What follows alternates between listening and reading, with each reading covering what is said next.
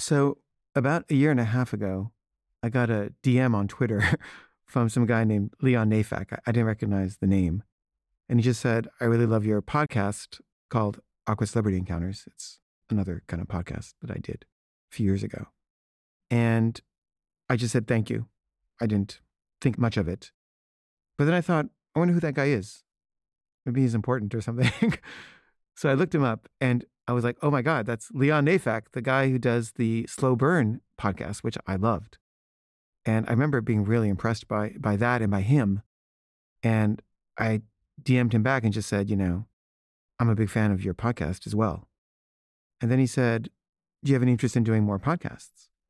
And I was like, yeah, I'd love to. Do you have something in mind? And he said, well, if you're interested in doing stuff, maybe we could meet and you could tell me some ideas. And I was like, okay. And then he was like, how about like this afternoon?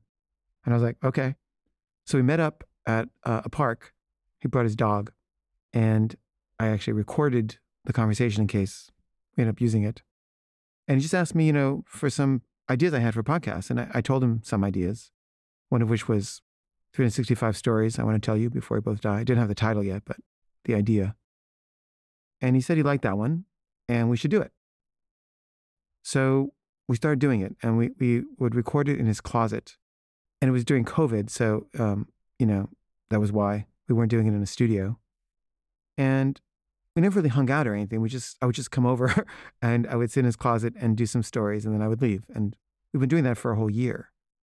And, I didn't have 365 stories when we started. I just thought that was a good number. And, very quickly I was like, I'm running out of ideas, Leon. I don't know if I can think of any. And he'd always say, I think you can. And I would say, I don't know. I'm really running out. These are just like the dregs. These are the dregs of stories. And he would always say, I'm always surprised at how you manage to like just make these good stories out of these very slim, events. And I'm like, yeah, but wait till you get to the end and they're really slim. And he was always just very, I don't know, just very. Yesterday, I was doing it again. I was just saying, these new ones are going to be really bad. I'm all tapped out. I have no more stories left. These are just non-stories. And he wrote back and he just wrote, I believe in you.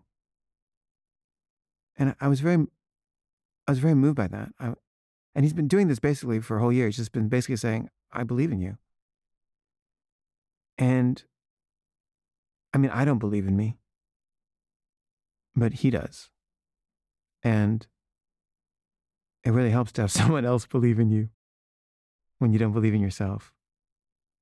And I don't know, you can't,